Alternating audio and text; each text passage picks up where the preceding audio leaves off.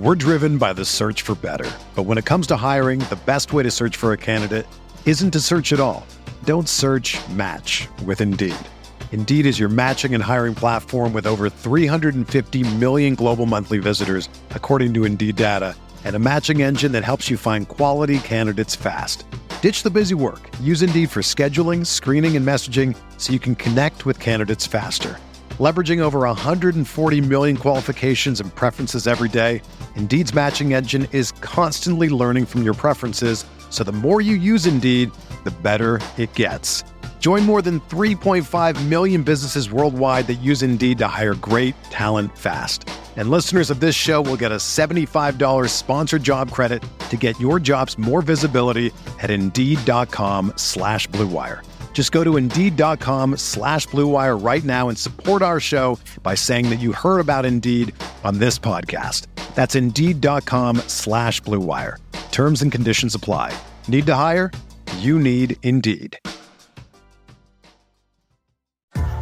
What's up, y'all? It's Drewski, and I've teamed up with Mountain Dew to produce a hilarious new basketball podcast called The Dew Zone with Drewski. Learn the backstories of your favorite ballers and celebrities like Jamal Murray. Did you have like a favorite team? Was it the Raptors at the time or no? Was the Raptors even started around that time? Come on, bro. I ain't that old, fam. You talking like I'm 50. Taylor Rooks, Asia Wilson, and many more. You won't want to miss this. Listen to The Dew Zone with Drewski on Apple Podcasts, Spotify, and wherever you listen to podcasts. The Zone Coverage Podcast Network.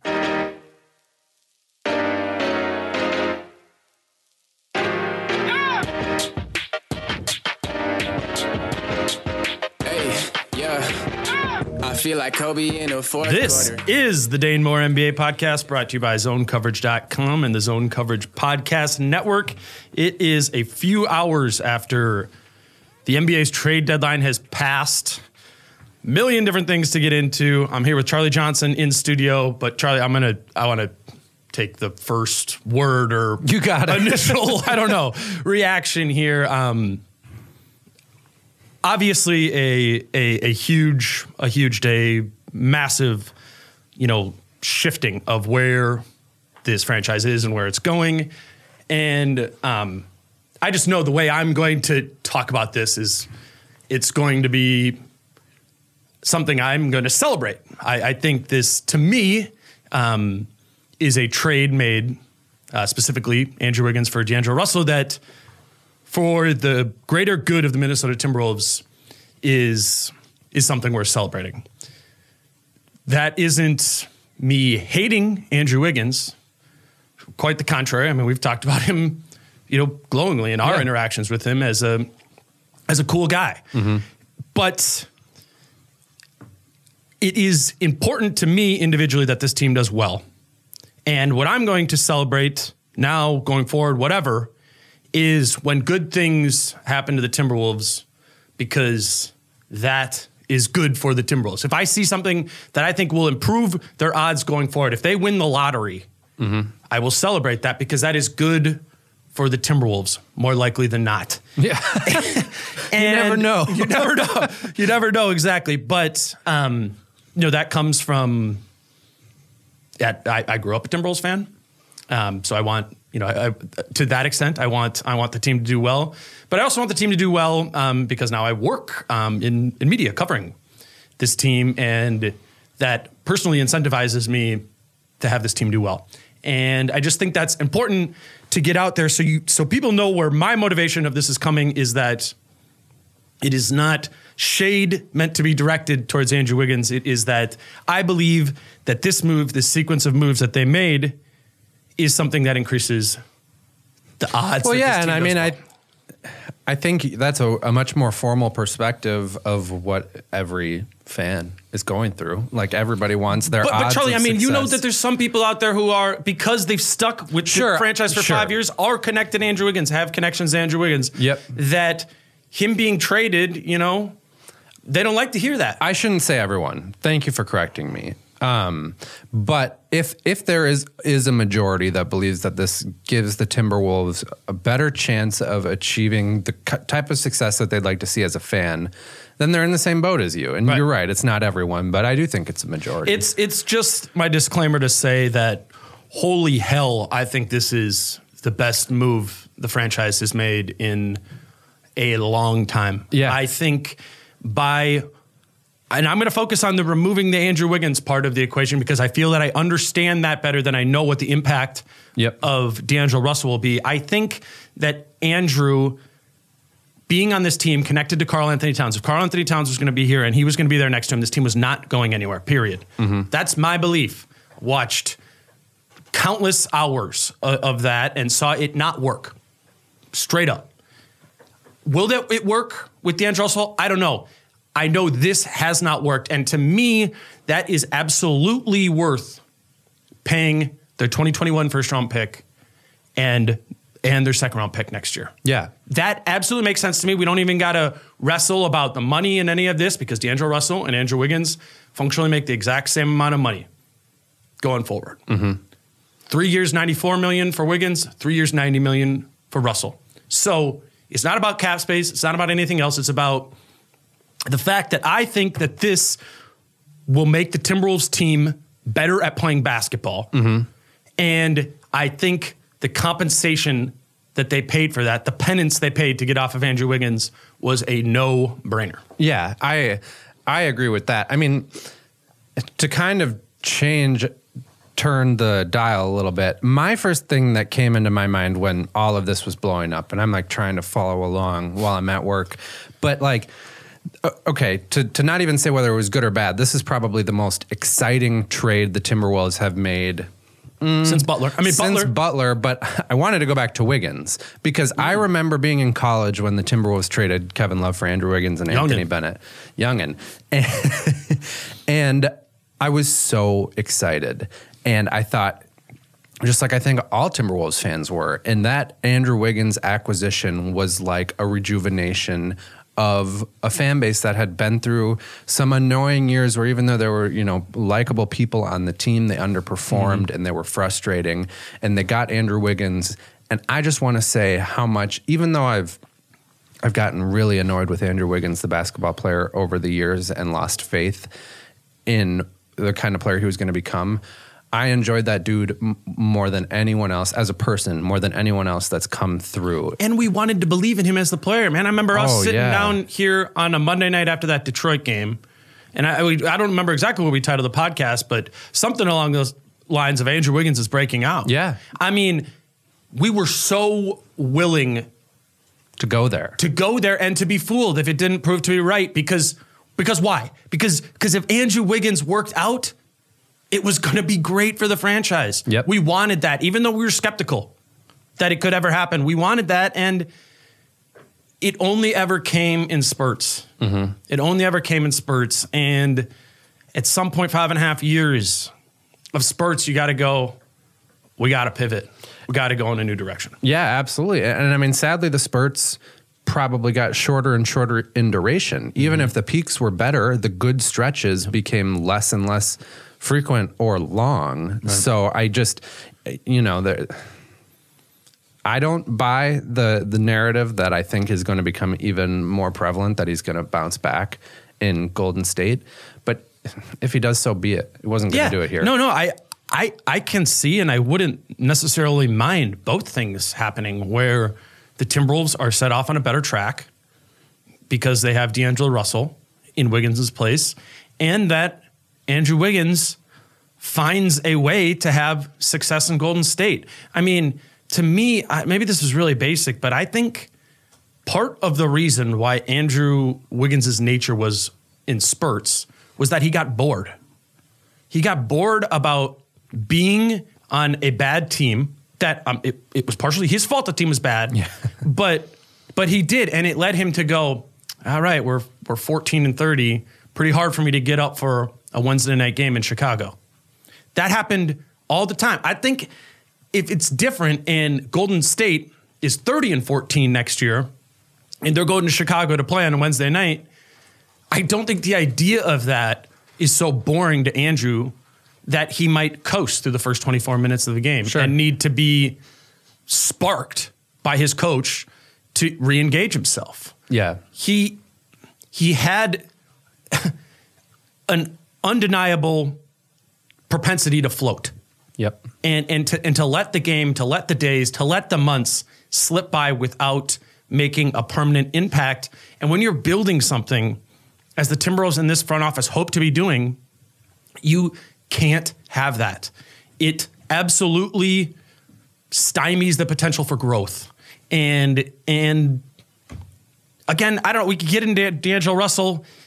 I question that part of it, but the part I'm excited about, the part I want to celebrate, is the fact that it won't be this anymore. Yep. It is not, the path is no longer known. It is ambiguous. I mean, I absolutely agree.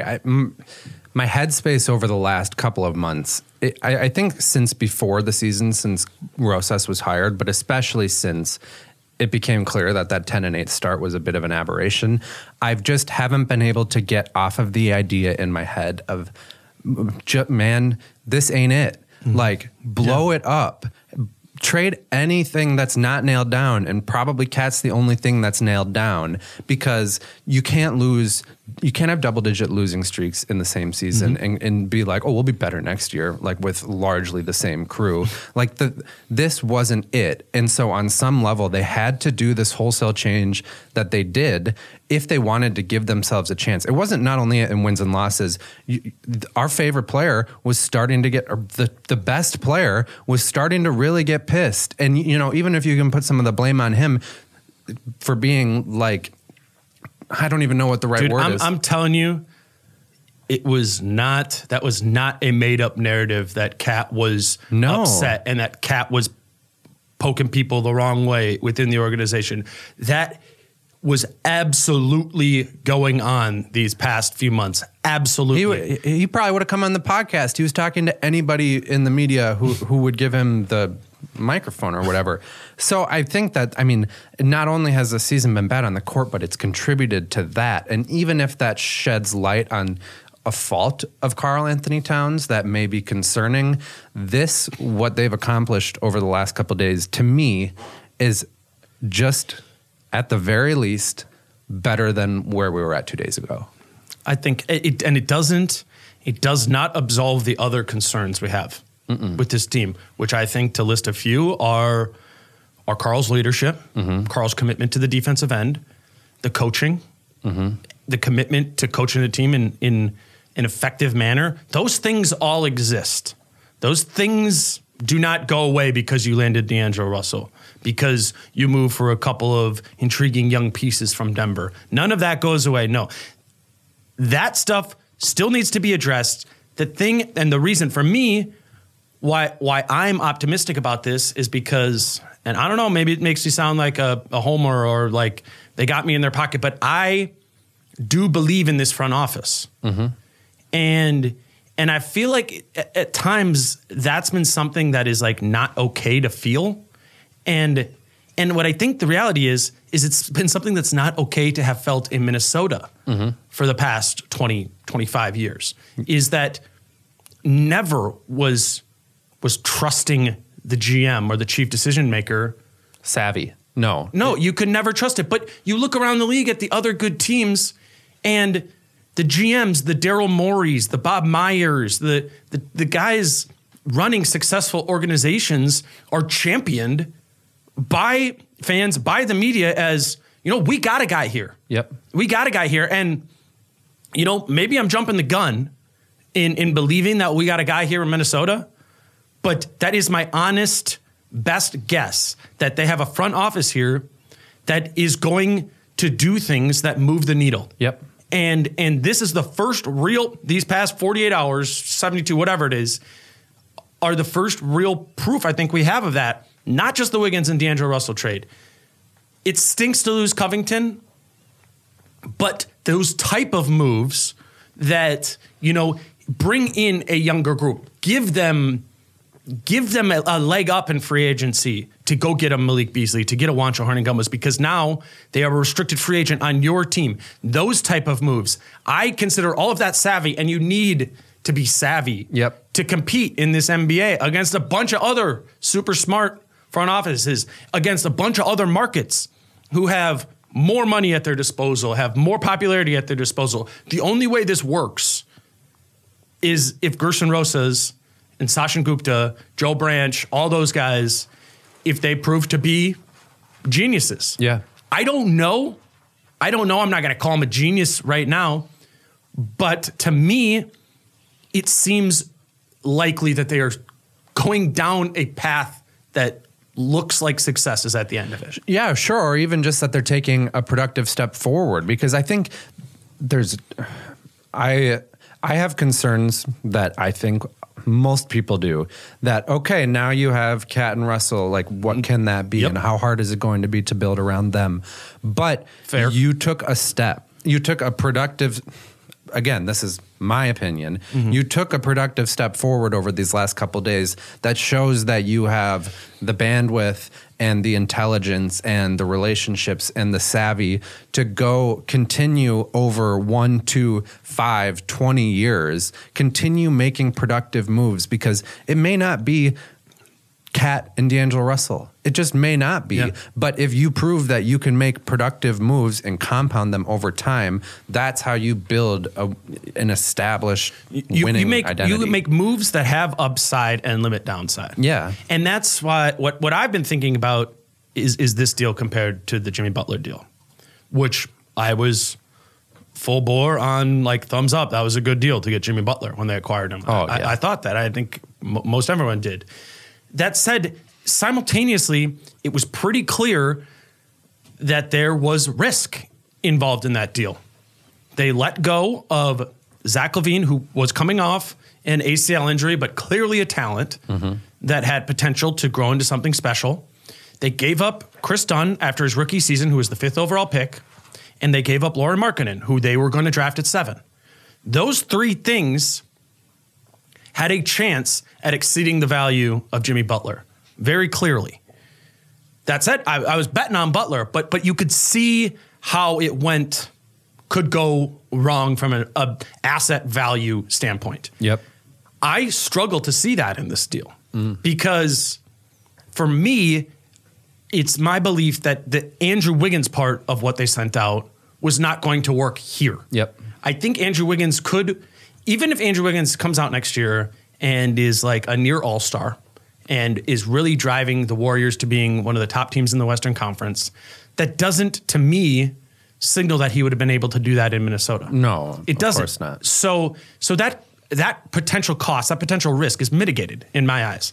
So now what I'm looking at is the potential for this 2021 pick that, popping off. Yep. And being something special. As we sit here today, it's top 3 protected. So at worst, it's the 4th overall pick in the draft. Unlikely, but possible. More likely than not, I would say it's a late lottery pick. If the Timberwolves make the playoffs, it's a pick in the teens. Yeah. I don't know. We got to see before we assess that. But that, if we're the value of that to me is nowhere near what Dunn, LaVine, and Markkanen were. Now Russell's more money. Jimmy Butler was a clearly positive asset at the time because remember he was making way less than the max, and he had multiple years left on his deal. D'Angelo Russell is not, even for those who really believe in D'Angelo Russell, you can't say that's a very positive asset. Like, no, he's got 3 years, $90 million left on that. Sorry to cut you off. No, they probably rant over. If you just broke it down, what would we have said? And maybe it takes 2 firsts to get off of Wiggins. So they traded basically 2 firsts. A first and a second, but a second that might be good. Not basically 2 firsts. I would say, yeah, not basically 2 They firsts. traded a first and a second to get off of Wiggins is kind of like Russell is neutral value. Sure. That's just one way to look at it. I would push back a little bit. I do think there's more downside potential at least because, the Warriors are clearly making a bet on this not working for the Timberwolves. They want that 2021 pick because maybe they couldn't get the 2020 pick, but they could have fought for something else. But they got this pick believing that on some level there's a chance that the Timberwolves aren't going to be very good in 2021. And maybe it'll be the 4th pick or maybe it'll be the 11th and pick. that draft is supposed to be a lot better. And that draft is supposed to be a lot better. And it's not that, maybe the Timberwolves would have gotten the 3rd pick or the 4th pick, say, and drafted the point guard of the future. But more than that, it's probably the trade value of the pick for the Timberwolves. I think that if you want to say, like, we have to go star hunting, now you've kind of got your stars. You could have made an argument that keeping all of these picks and the picks that you got for Robert Covington could have turned into another star, different star. That's okay. So that's the opportunity cost. I think that's a long-winded way. No, I get it. It's that it could have been someone else. It's that it could have been someone else other than D'Angelo Russell. Yeah, I think that's the risk. And I agree with that. I don't know who that. I mean, we've talked about. How many times have we talked about who is that other player? And how many times have we talked about the fact that, like, this is getting a little dicey. Like, you probably just part of this is you had to do something, and maybe you didn't have to do quite this much, but I just think, to get back to kind of the odds thing, it just gives you better odds of achieving the success you're trying to. And the Carl element is real. Like, whether I don't think Carl has done a lot to inspire the fan base this year. I think he's lost a lot of it. I think he's lost a lot of it too. That said, it doesn't mean he's not the most important piece currently on the roster, which, you know, sets you off in a new sort of two paths you could have taken is, you know, do you continue to build around Karl Anthony Towns, or do you start considering trading him?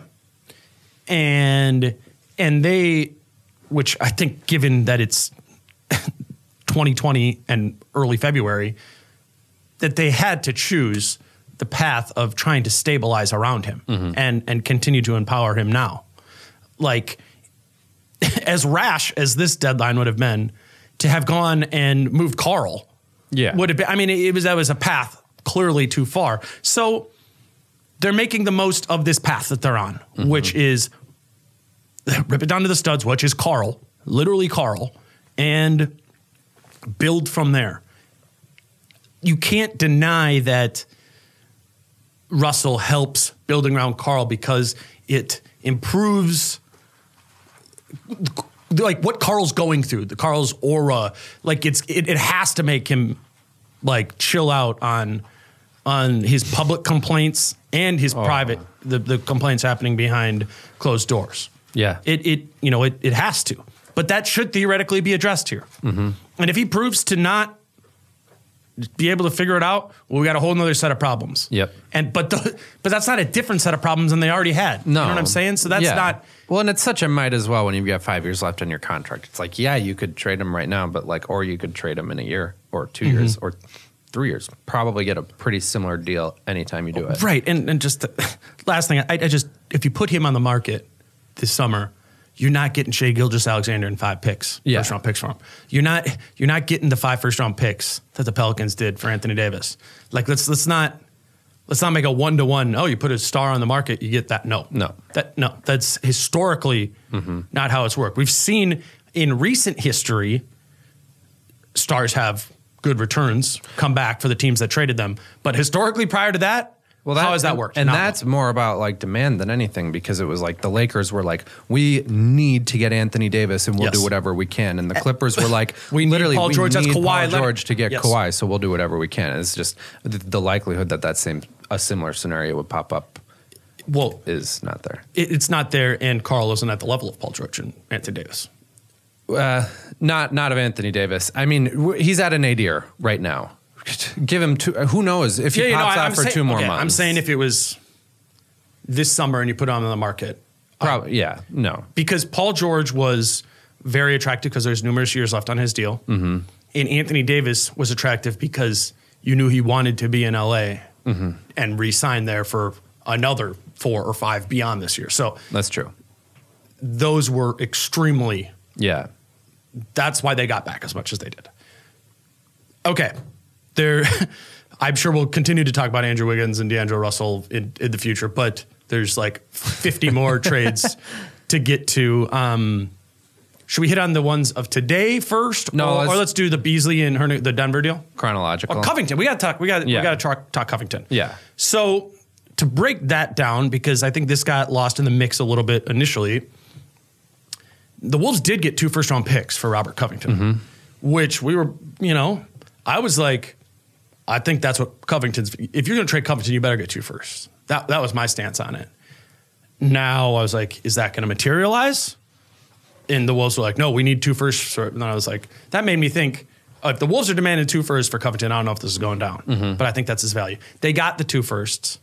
And as far as lottery protected firsts go, it was pretty good. Yeah, Brooklyn one? The Brooklyn one is as close to the lottery as you can get. They're like with still having confidence that they should get a 7-8 seed. Exactly. Yeah. And then the Houston one was a little bit worse in that vacuum. That was what the Covington trade was. But what, like 22? Yeah. So if you get 16 and 22 5. In the next draft, that's a pretty good first round asset return. Yeah. So that in and of itself is well done. We're on the record of we're Covington guys. I think Covington is going to be wildly successful in Houston. Wildly, maybe that's hyperbolic, but I think that's going to work. But those two, that was good. That was a good return for Robert Covington if you're trading him. And then to be able to repurpose that Houston pick, the lesser of the 2 firsts, for 3 young assets from Denver in Malik Beasley, Juancho Hernan-Gomez, and Jared Vanderbilt, that seems like a fair return for those 3 guys, given where the Wolves are in their books. Yeah. 2 big things come into my mind. The first is like, I don't know how many times Gerson Rosas is going to have to tell us that free agency is not the Wolves' playground before we believe it. Like Good point. Saw so much of like, well, they created financial flexibility, but they got all these expiring rookie scale deals. It's like they would have never had a chance to sign any of these guys. They probably would have never had a chance to sign any other players unless they were going to come play for the mid-level exception. Now they have these guys. They have their bird rights. They can match whatever deal they get. They weren't going to get. And they have the mid-level exception. And they still have the mid-level exception. And they have buying the optionality of being able to retain those players. Yeah. Like if they wanted Malik Beasley, say this trade doesn't go down, right? Yeah. The Covington one doesn't go down. And you say, we really like Malik Beasley. We want to sign him this summer.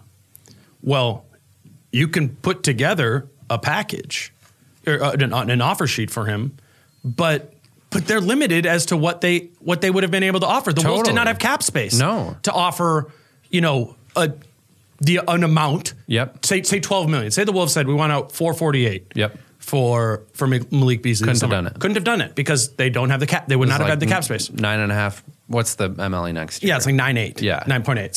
So now instead, they have the chance, if for some reason, I don't think Malik Beasley will get this much, but if somebody throws him an offer sheet of $448, the Wolves can now match that, even though they don't have the cap space. Yep. And the same thing goes, cut the price down a bit for Juancho Hernan-Gomez. Totally. They can do that same thing. So you are buying those rights. Yep. It's like an actually impactful version of what they're doing with Alan Crabb. Yep. Like Alan Crabb, it's to a way lesser degree, he's going to expire, but they're going to have his bird rights. They can go over the cap to sign him. If they wanted to sign Alan Crabb this summer, would not have been able to even throw him a $4 or $5 million offer without using their mid-level. Yep. And that mid-level is going to be the tool that's probably going to round out their starting lineup. Yep. So you purchase something there. Yeah. It's a risk. Yep.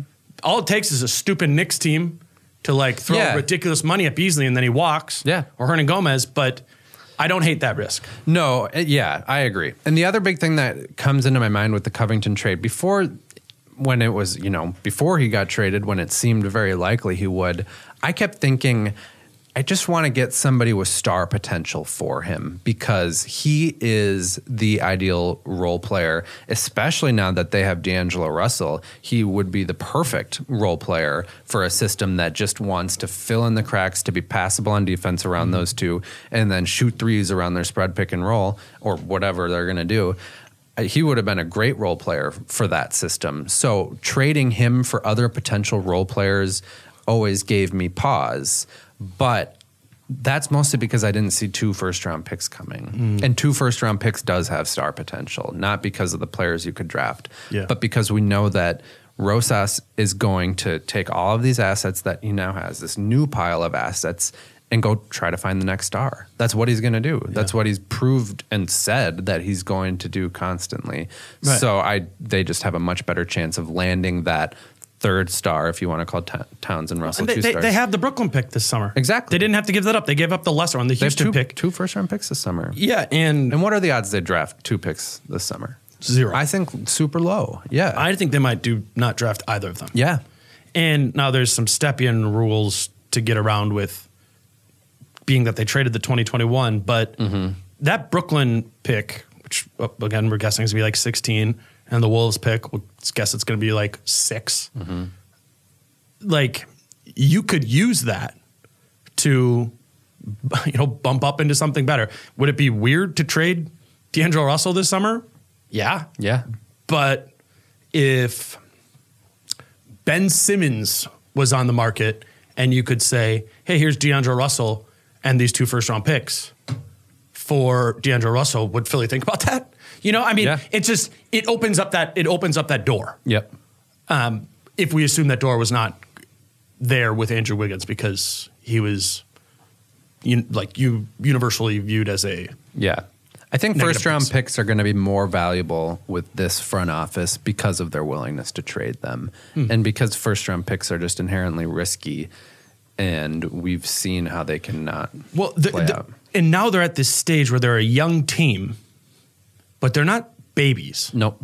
So it's the idea of using, they get 5 or 6 overall pick this year, using that on a player who they think is going to be part of this core.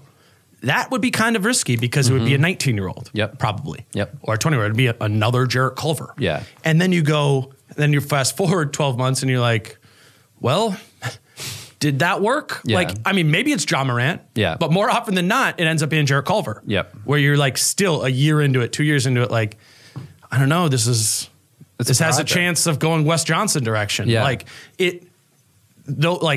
I think they're going to mitigate that risk to some extent and try and repurpose those firsts into already established players who are in this age bubble of Cat and D'Lo, which is ahead of rookie skill guys. Yeah. Well, and quite frankly, they're kind of going to need to, because this roster now, albeit being excited about the core and the changes, needs a lot of work to think about making the playoffs next year. Like, Totally. you got to round. I'm not crowning a playoff berth next year. No.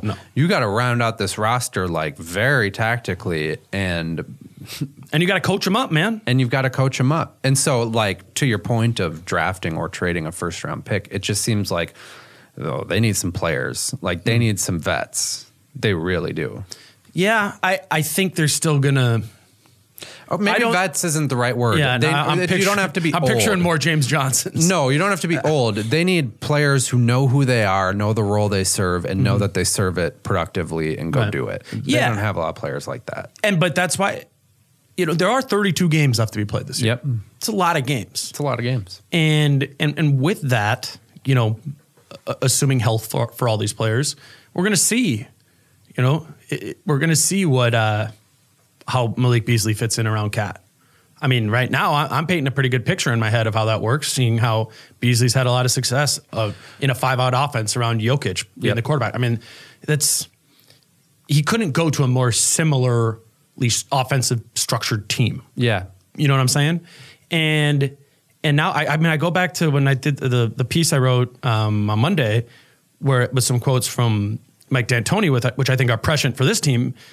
He goes, for us, it was, you bring in the players that you bring in, and it's essentially a tryout. You see who works, and you keep them, you sign them. Yep. And the other guys, you let go. Yeah. They have to, because he's talking about specifically within their system, that's been their reality. Yep. And making, when you make the big bet, when you make a big bet on retaining one of your guys, like, that's critical. And you think about with Houston, I think they did well in that with assessing Clint Capella, but before his deal and giving him really investing in him financially.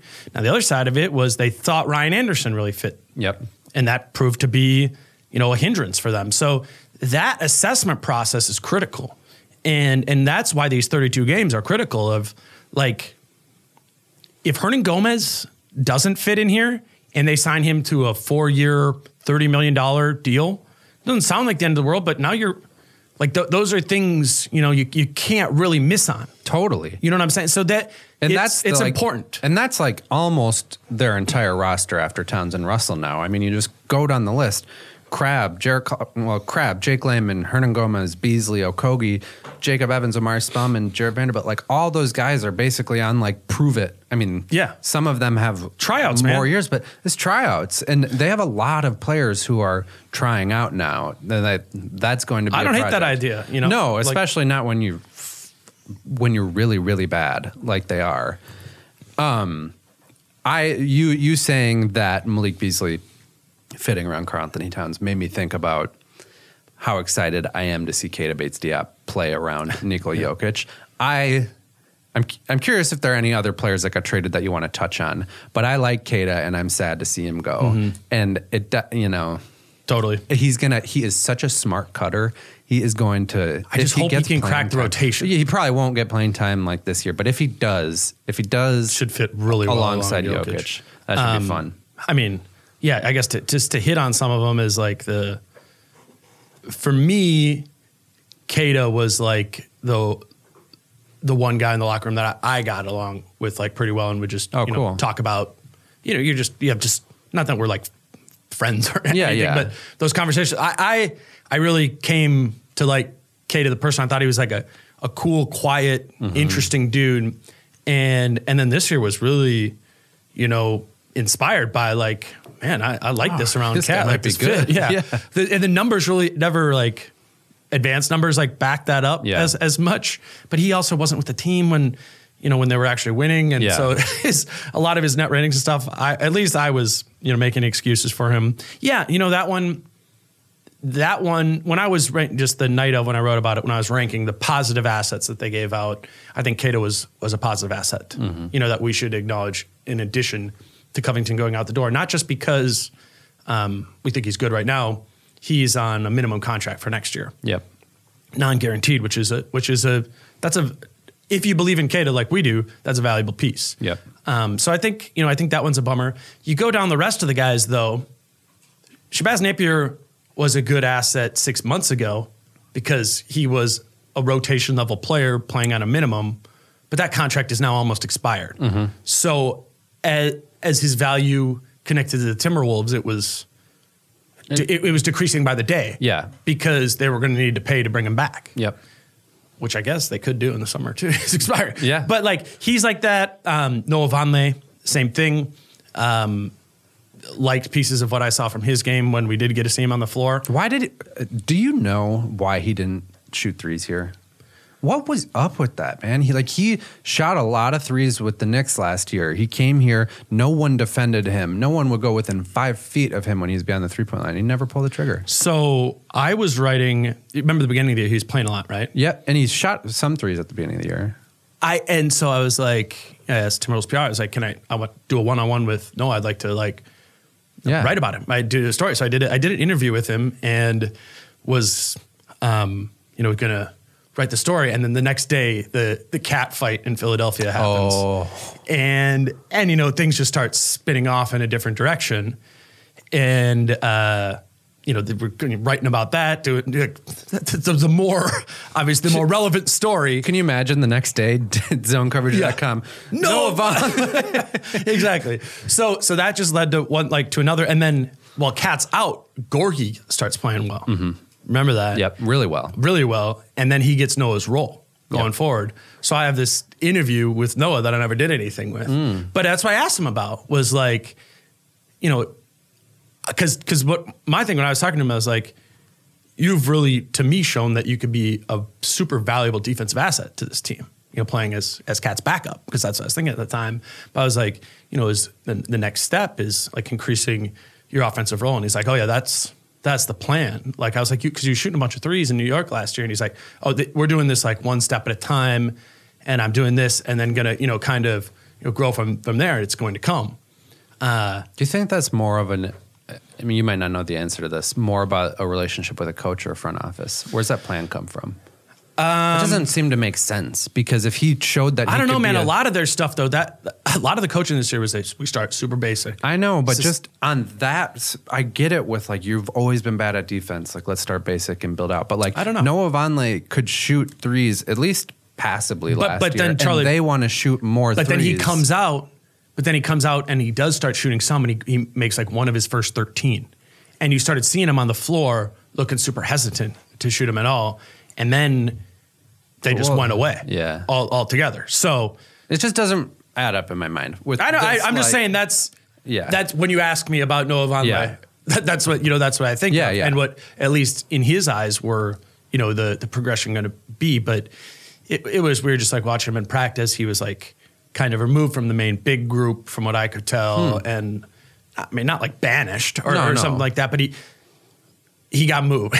Their vision for him evolved, it seemed to me, over the course of this season, which, to get back to the trade, made him not a valuable piece going forward. He was he is an unrestricted free agent this summer. Jordan Bell, we never got to see a lot of him. I mean, he kind of had his best game probably of his Timberwolves career, that last game in Sacramento.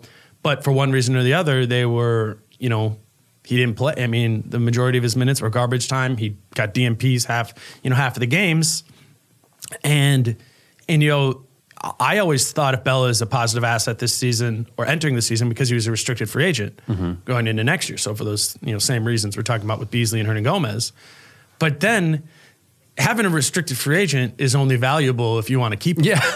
Right? Exactly. Like, I mean, it's why Denver let go of Beasley and Hernangomez, which, not that they didn't like those guys, but they weren't going to bring him back given their cap situation. The Wolves pretty clearly didn't like Jordan Bell. Yeah. He wasn't playing. Yeah. So those, Vonleh, Bell, Napier, that all just became cap filler. And so I don't view any of those as negative, having lost something. Covington, I do. I think the revisionist history of this deal will connect to him, right? And we can say, 2 firsts was good, but so is Covington. And so if for one reason or the other, Beasley and Hernangomez don't work out, Vanderbilt doesn't work out, You don't turn those picks into much. Yeah, and then you just have, then it just looks like Covington for the Brooklyn pick, which is 16 overall in a weak draft. Like, that part of this trade its grade could disintegrate from like a B now to, whatever. But that's kind of to be determined. And I mean, just, they were concerned about his age and his health. I think that's an interesting part of this, is that it seems to illuminate, maybe it doesn't. Maybe this is just a pure value play, but it seems to they seem just so gung-ho about trading Robert Covington. They must not believe in his health. I mean, is that being too presumptuous? I think so. Robbie Sicca and their new medical staff that they brought in this year I remember having a conversation with him in Brooklyn before the first game, and just kind of whatever, they had like a health event and talking to him about what they can do, and it was some football player had just got injured or something, and he was talking about how before he got hired here they had run this whole regression on being able to actively or effectively be able to calculate when a cornerback their career will fall off. A running back, how we always say in football, like once a running back's 30, they're done. Yep. Like basically he ran out the numbers for that in every position in the NFL. Like before doing it, and it was he was excited to share that, and obviously that same line of thinking is applied to the Timberwolves team. If they weren't doing that, then they would be underutilizing the asset of Robbie Sicca. So, I mean, I'm sure they did that with Jeff Teague, who is coming back from a pretty serious foot injury and was 31 years old. And it's only natural. I think they were doing that with Robert Covington, who was dealing with a weird knee injury. Yeah. Now, the other side of the argument is he only missed one game all year, and it was with a death in the family. Yep. So he was playing and he was producing. And I don't know, I've been like, you listen to some of the NBA podcasts and read about the national view of it, and I think Covington is being criminally, I don't want to say undervalued, but miscalculated, of like people saying he's a streaky shooter. I'm like, have you watched a Timberwolves game? He takes the hardest threes I've ever seen. I'm actually impressed. He's shooting 36% on that. Yeah, streaky's never been the word that comes into my mind. For Covington. He misses them sometimes. Yeah. Like that. I think it's that, and it's dependent on the shot quality. Yeah. And then this narrative that he can't defend on ball and he's only a really good help defender. I'm like, what? People say can't. Can't. I would say he's a better help defender. No. People are saying he is a help defender, can't defend on ball, and that like, you know, he's going to get squished in the post in Houston when they're going so small. And to me, what I saw, if I'm assessing Robert Covington, the defender this year, is I think he was underused on the ball, given that he's playing power forward. But when he was there, I thought he showed some serious chops against bigger guys on the ball, like Kawhi Leonard, James Harden. I think he absolutely has that in his skill set. He is a very good free safety playing off ball. And in power forward situations, when he was just like defending a Domantas Sabonis in a straight up post up situation, he acquitted himself well there. Robert Covington's defensive shortcoming is rim defense. And I haven't heard one person say that. He played power forward all year for this team and couldn't block shots or deter shots at the rim to save his life. That is his defensive weakness. Yeah. And if you want to connect that to Houston, that's the argument I would make. But I don't know. I think people hang on to the playoffs from 2 years ago. Absolutely. Yeah. Which, I mean, there's not no reason to like hang on to that. But a series. So we're gonna decide to make our judgment on a player based on one series more than we are of another 150 games that have followed after that. I just get the logic that like he hasn't been back to the playoffs, and the playoffs is a bit of a different beast. But no, I think what happened is that's the only time those guys are watching. True. There's probably. I'm not like disagreeing with you. Well, I'm I just not think fighting you. I'm yelling at them who are definitely not listening. I don't agree. No, the Timberwolves are going to miss Robert Covington's defensive capabilities. But other side of the coin, and what I wrote about after the trade is he wasn't helping Karl Anthony Towns. Yeah. He wasn't. No, I mean, yeah, it's hard. Defensive rating 117 with the two of them on the floor for 747 minutes this year. Yep. The Wizards have the worst defense in the NBA, and they're 116-3. Yep. And Cats was both of theirs were considerably better without the other player on the floor. Yes. That pairing defensively didn't work. Now, that doesn't mean that Covington... At 4-5. Yeah. That doesn't mean that Covington's a bad defender. That's not my read on it. It's that he did... it was this... Everyone wanted it to be the Tayshaun Prince, Kevin Garnett thing, where those guys' presences stabilized Cat as a defender. Well, that didn't happen with Covington. And I don't know if that was personalities or if that was functionalities of Tayshaun and KG versus Covington. But one way or the other, it didn't work. I think this team's defensive issues are resolved in one way. The Timberwolves? Yes. Karl. Yeah. Karl fixes it. Himself learns what he needs to do differently, commits to doing that differently, and that's how they get better at defense. It's going to hurt him a bit to have a weaker point of attack defender in D'Angelo Russell, given the way they defend. But you know what they're going to do? They're going to hide him, and they're going to put Okogie. They're going to put Culver. They're going to put whoever else on the ball. And Russell will not help Karl defensively. No. But Karl needs to help himself. Yeah. That's what this defense comes to. That's A1. I mean, they can help him certainly by having better point of attack defenders, which it doesn't seem like will happen now that they acquired their point guard of the future as a bad defender. But, they can help him. Sure, they could also help him by surrounding him with, 3 gray wing defenders or the perfect 4. But to your point, it's Cat more than anything else, and it always has been. And you know what I want to say about, and I feel like I really learned this with Jeff Teague, was to understand a player's weaknesses and their strengths really intimately, you got to watch them every day. Yep. And I know that my perception of what Jeff Teague was when they acquired him versus what I came to think of him after watching him for 50 games was wildly different. And that was because, you know what? I wasn't watching Indiana Pacers games intently to see what Jeff Teague was doing. Catch a few of them a year. Right. You know, I mean, that was before, I was covering the league at all, so it's like any sort of strong opinions I had on Jeff Teague at that time were not warranted, or elements of his game. And that's how right now I feel about Juancho Hernangomez. Totally. I can tell you all the things that you can read about him. I feel a little bit that way about D'Angelo Russell. Well, that's what I was going to go into. Specifically for D'Angelo Russell defensively, I need to better familiarize myself with what makes him a terrible defender. I don't know the answer to that yet. Yeah. Because when I did watch the Brooklyn Nets last year, when I did watch Golden State this year, my eyes, as they connected to D'Angelo Russell, were what he was doing offensively. Mm-hmm. Yep. And maybe that's on me or whatever, but I don't know enough about these players to know what they're like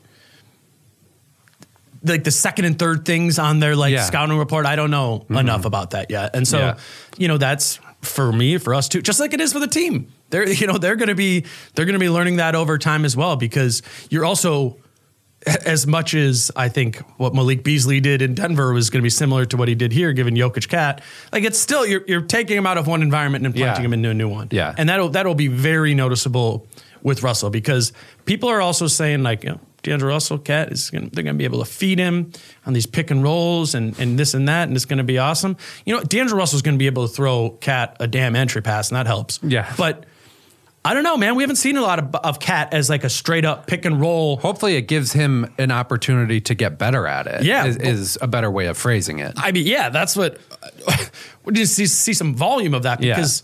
Yeah. But it is going to be a fun offense. Oh, for sure. The core of that. We don't know exactly why it's going to be fun yet. Totally. And that's why it's going to be worth watching a 15 and 35 team. Yeah. For the rest of the season. It's going to be so fun to watch them now. Dude, that Hawks game yesterday, which was. My God. I know that all year you've been harping on the two bigs thing. They came out starting Keelan Martin at the 4, and every single possession down the court, the Hawks just switched a big guy onto a small guy and took him to the hole. And then the Wolves were down 20 like that, and then the game was over and they couldn't come back. And it was so maddening. Yeah. They don't care. They have not, these first 50 games, they have not cared about putting out the team and style of play that increases their odds of winning. No. I mean, that's... To some extent, that makes sense, and to some extent, it's, to me, disrespectful to the game. And I don't know. Now the variables have all moved around, and there's different personnel. But yeah, I don't know. I think that was hard as a fan. I think people became, particularly once Gorgie played well, and then Cat came back. I mean, I just think for fans who don't get it, or for us who don't get it as well as they do. We don't understand every detail of the plan, to go, man, I think Gorgie's one of the best players on this team right now. His team stinks. Yeah. Got to play him. Yeah. And he gets 8 minutes, 9 minutes. That was, yeah. And it's disrespectful to the game. It's also not that, you need to, spend all your energy respecting Karl Anthony Towns, but it's disrespectful to him, and to not only be taking a long-term vision, but to be actively hurting your chances of losing. Obviously that's going to contribute to him flailing when he doesn't get foul calls. And obviously that's going to contribute to him wanting to talk to the media, because how many times a day lately do you hear that Karl Anthony Towns hasn't won a game since November? Of course, help the dude out, man, get him a win. And sure, it's him too. Go get a win, dude. You're super good, and you're playing the worst defense you have in a couple of years. I've probably unfairly contributed to that in a couple different ways. But yeah, it just comes from a great frustration of the overall product. Yeah, and it all snowballs. Yeah. Let's talk about Gorgie. Yeah. As we've moved through most of these things. That would be the deal. I am not going to give a for sure thumbs up to. Yeah, no, I'm not. I'm not going to give a thumbs down to it either, but Gorgie's a better player right now. I think I was talking to, we obviously didn't know at the time, sitting at Target Center late after the game last night, and it was me and John Krasinski there, and I was like, because Gorgie talked to us in the locker, he's always great to talk to in the locker room, but he was just kind of laughingly talking about all the guys who got traded the day before, and he's a good dude, and I was like, man, John, is this Gorgie's last game here? we're like, maybe. I mean, it could be. Who knows? We don't know. Neither of us knew exactly what was going to happen today. But then what we both went into is like, man, you put him on this Clippers team. You put him on I think he could have a moment in the playoffs of like, this guy's making a difference. Like a Bismack Biyombo moment from a few years ago. Yeah, sure. Like, and I'm not saying, I was certainly not making the connection to Memphis, but like Memphis might be a playoff team. Yeah. You know, and that'd be cool. Like in the backup Valanciunas role. Gorgie and Tyus. Yeah. Like I don't know. I'm interested in that for him. I think the explanation Rosa's would give you is we don't need a backup big like that. James Johnson can play the combo forward role in a way that they don't think that Gorgie can, clearly. Yep. So is that a clear win? I mean, yeah, like James Johnson's certified badass, but he's also been certified bad. Like this year, he's not like Gorgie's kind of a badass too. I would agree with that, but James Johnson is next level badass. If you're trying to justify the trade, you're like, okay, you got an intense personality in the room, all that sort of stuff. He plays a position that fits more. Still, he hasn't, he's just played some more this month. Again, he's another one of those guys who can't say I've been having my eyes like closely tuned into what exactly James Johnson's doing. But like exactly. But I think that, that's the answer. And Gerson Rosas was the GM of the Rio Grande Valley Vipers that had Robert Covington on that team, Troy Daniels, Isaiah Kanan, and James Johnson was on that team. So Gerson is uniquely familiar with James Johnson, and he fits. Gerson put that team together. Yeah. The D League, that's the Rockets D League team. And he put it together in his image. Yeah. And he's putting this team together in his image. And a plotting center that even has shown that he can shoot threes does not fit the image of the team that he's trying to build. I just think Gorgie's been pretty good.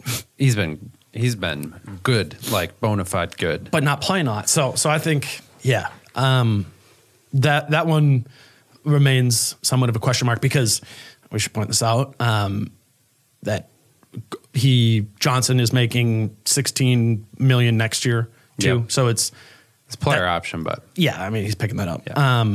Gorgie's making 17.3, so it's 1.3 less that Johnson costs. Well, which we see right now at this trade deadline, what $1.3 million can mean? I mean, because right now, they're taxed at about that much, which exactly. Is worth mentioning on this podcast. Yeah, interesting. Yes, it's one of the million things to mention. Is that Glenn Taylor signed off on? That's probably one of the best feathers in his cap to the notion that he'll pay for it if it's worth it. Mm-hmm. Yeah, because we've heard that for forever. Yeah, I think that's a good sign. I think they can. All of these trades don't change my opinion that 2021 is still the year for this team to make their real move to get there. So this team can take a tax payment this year, avoid the tax next year, deduct a repeat there, and then they could pay it again in 2021. Mm-hmm.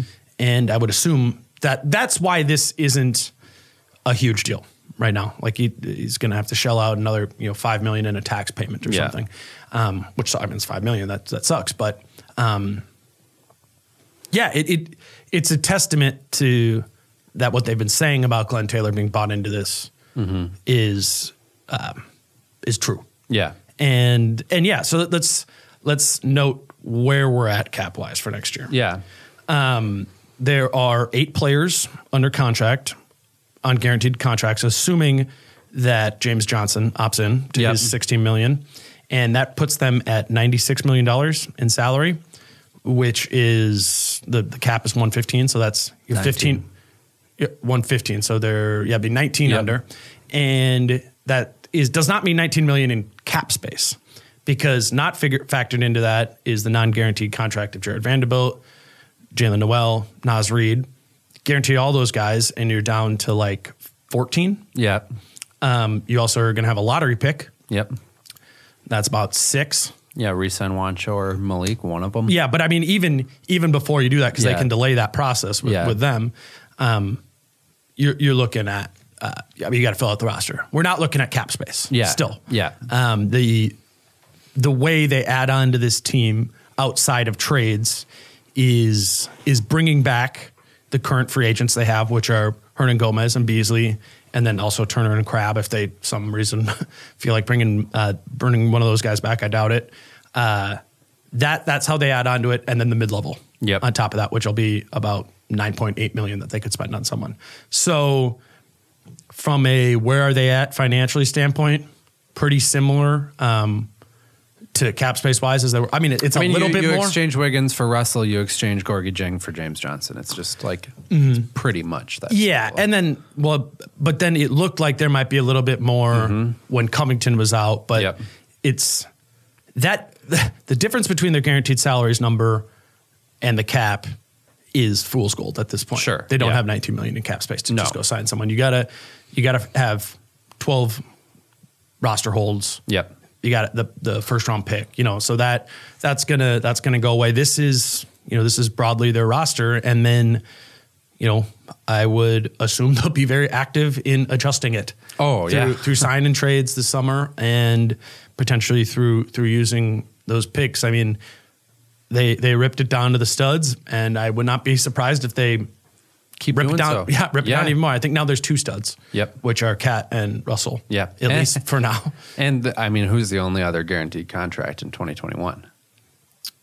Jake Layman. Jake Layman. Yeah. Those are the 3 studs. Culver. It's Culver's rookie option, 6.4. I hope to God he's with that. But yeah, no, I mean, like to just saying, big 3. Just kidding. We got to see him play basketball. Yeah, I am excited for that. Culver and Okogie, and then I'd lump in Jacob Evans and Omari Spellman if they show something too. I think those are assets that could be flipped.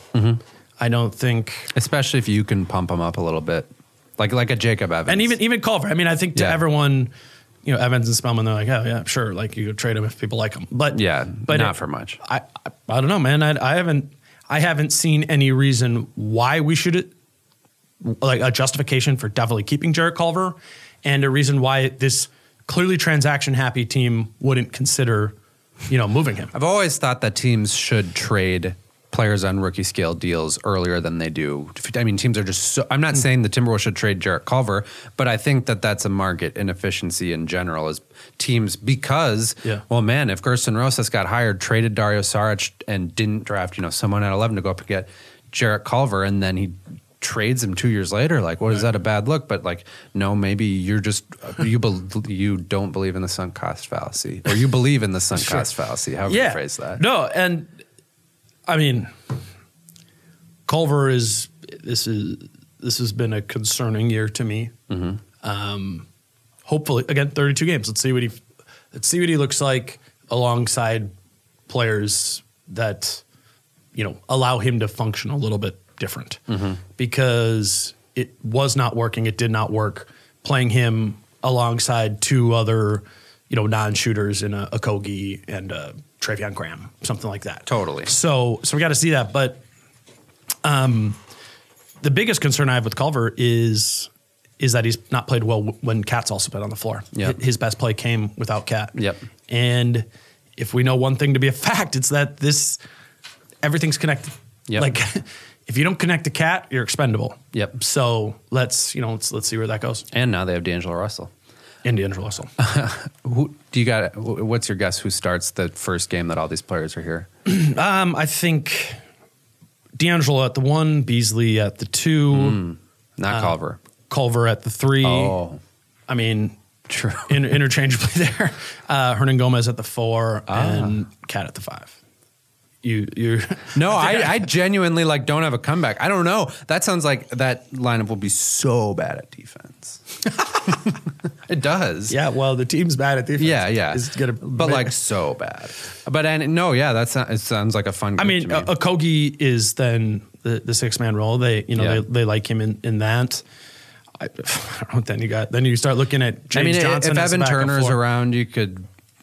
Yeah, and I think Crabbe for sure will play. For sure be in the rotation. Yep.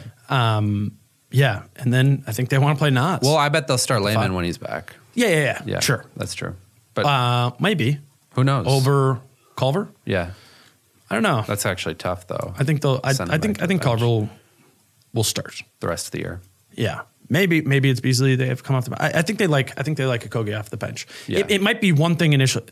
This hasn't been Tibbsy where it's like these are the guys. Like they've been willing to say, oh, we're playing Houston tonight. We're going to start Okogie instead of Culver. You know, like that. I would assume those type of game to game adjustments, do happen, but it's, I don't know, maybe we'll know tomorrow after the press conference and they'll be a little bit more leading in what this all looks like going forward, because to Rosa's credit, I think they've been pretty transparent. If we get half the transparency we got about the Crab and Teague trade as it pertains to all these other guys from Rosa's, then we'll know a lot more about what things look like going forward. So that will be tomorrow afternoon. And is that right? And then it all kind of, it was supposed to be today, and they traded for D'Angelo Russell. So you think they'll play against the Clippers, these new guys? I think for sure the Denver guys. Yeah, that makes sense. And then I think they'll make a push to have Russell play on Saturday if they, can get all the dot their I's and stuff. Because it's Statement Saturday. Oh, cool. Got to put him in the lime green jersey.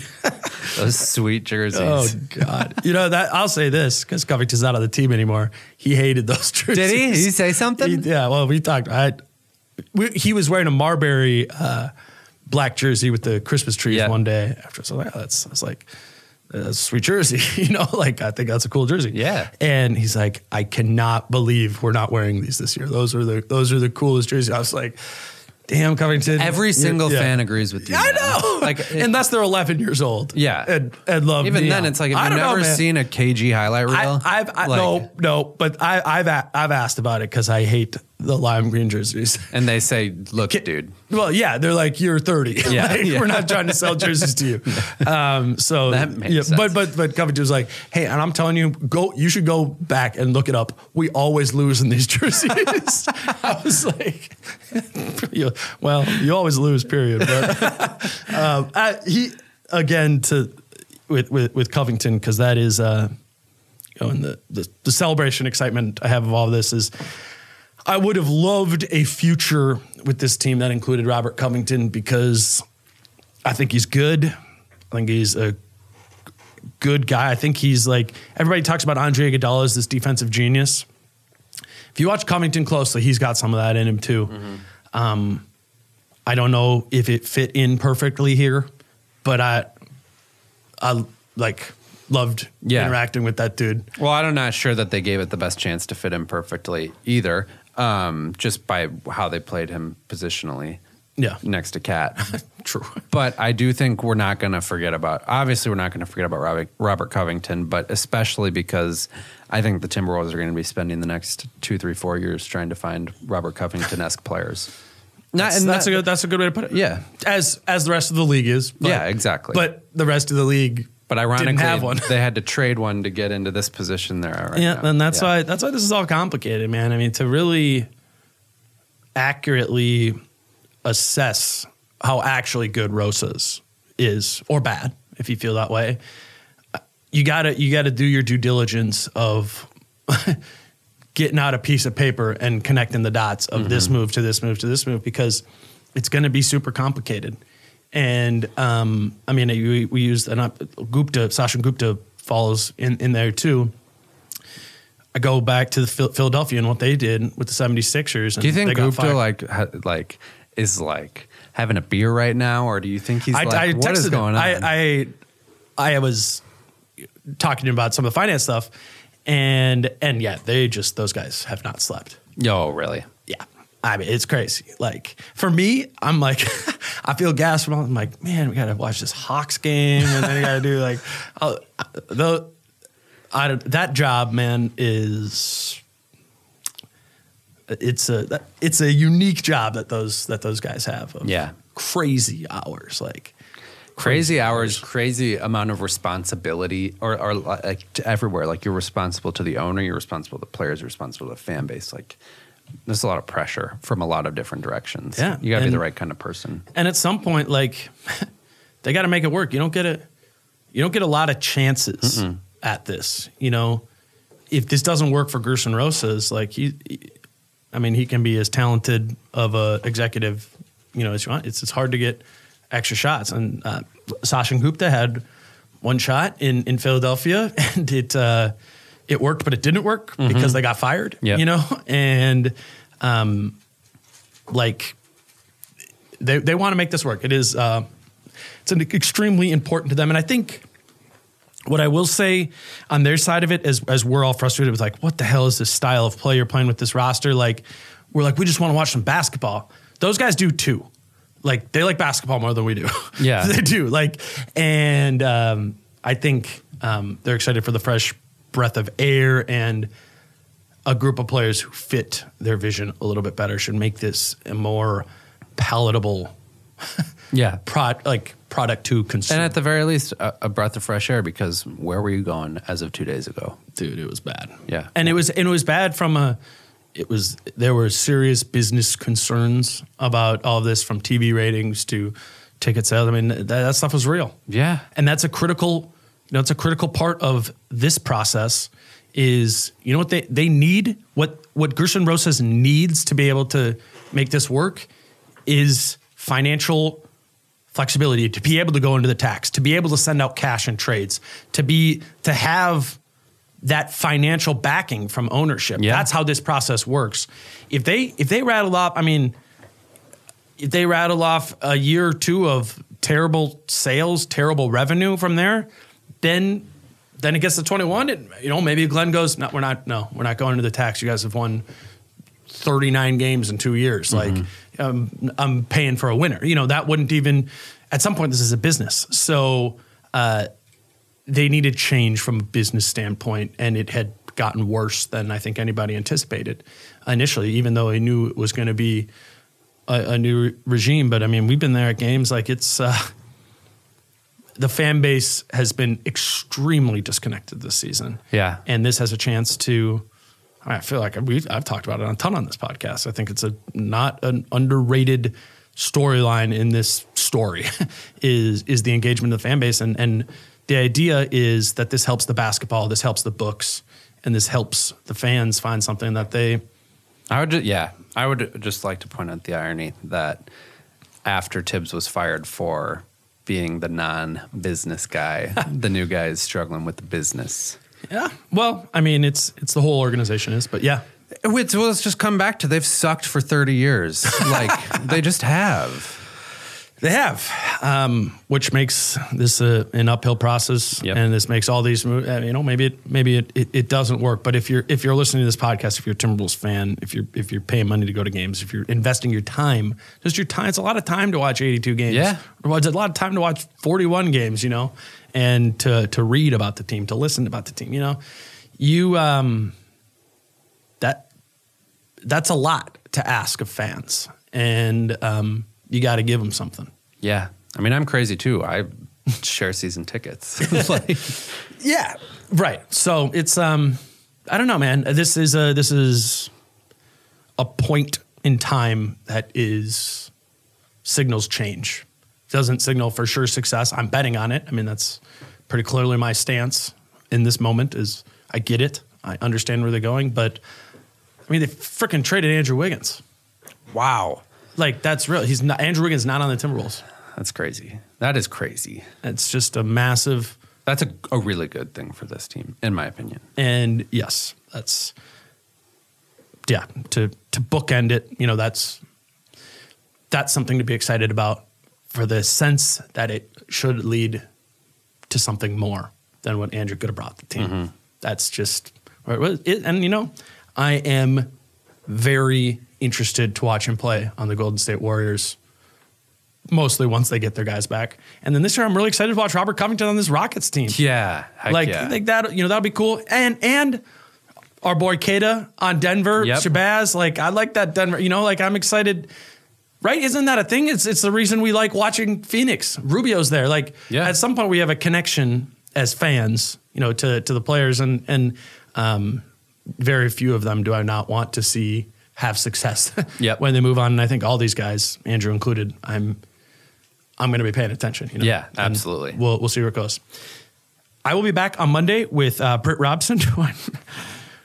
Who knows where he'll be at on all this? I'm pumped. I'm excited to hear that and talk to him about that. That will be on Monday afternoon coming out. That will be post press conference.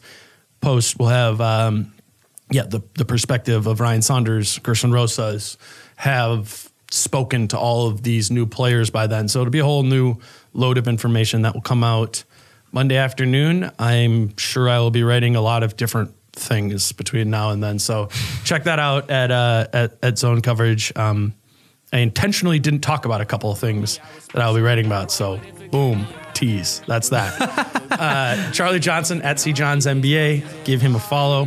Check out his work. Me too. I'm Dane Moore at Dane Moore NBA. Until Monday, peace out. How I'm feeling, man, I hope it never stop, yeah. Green and hot so you can find me in the crowd, yeah. Don't let standards ever bring you down, yeah. Hope you dancing like nobody else around, yeah. For the ones who work hard to ensure their crew can always go the extra mile, and the ones who get in early so everyone can go home on time, there's Grainger, offering professional-grade supplies backed by product experts so you can quickly and easily find what you need. Plus, you can count on access to a committed team ready to go the extra mile for you. Call, click Grainger.com, or just stop by. Grainger, for the ones who get it done.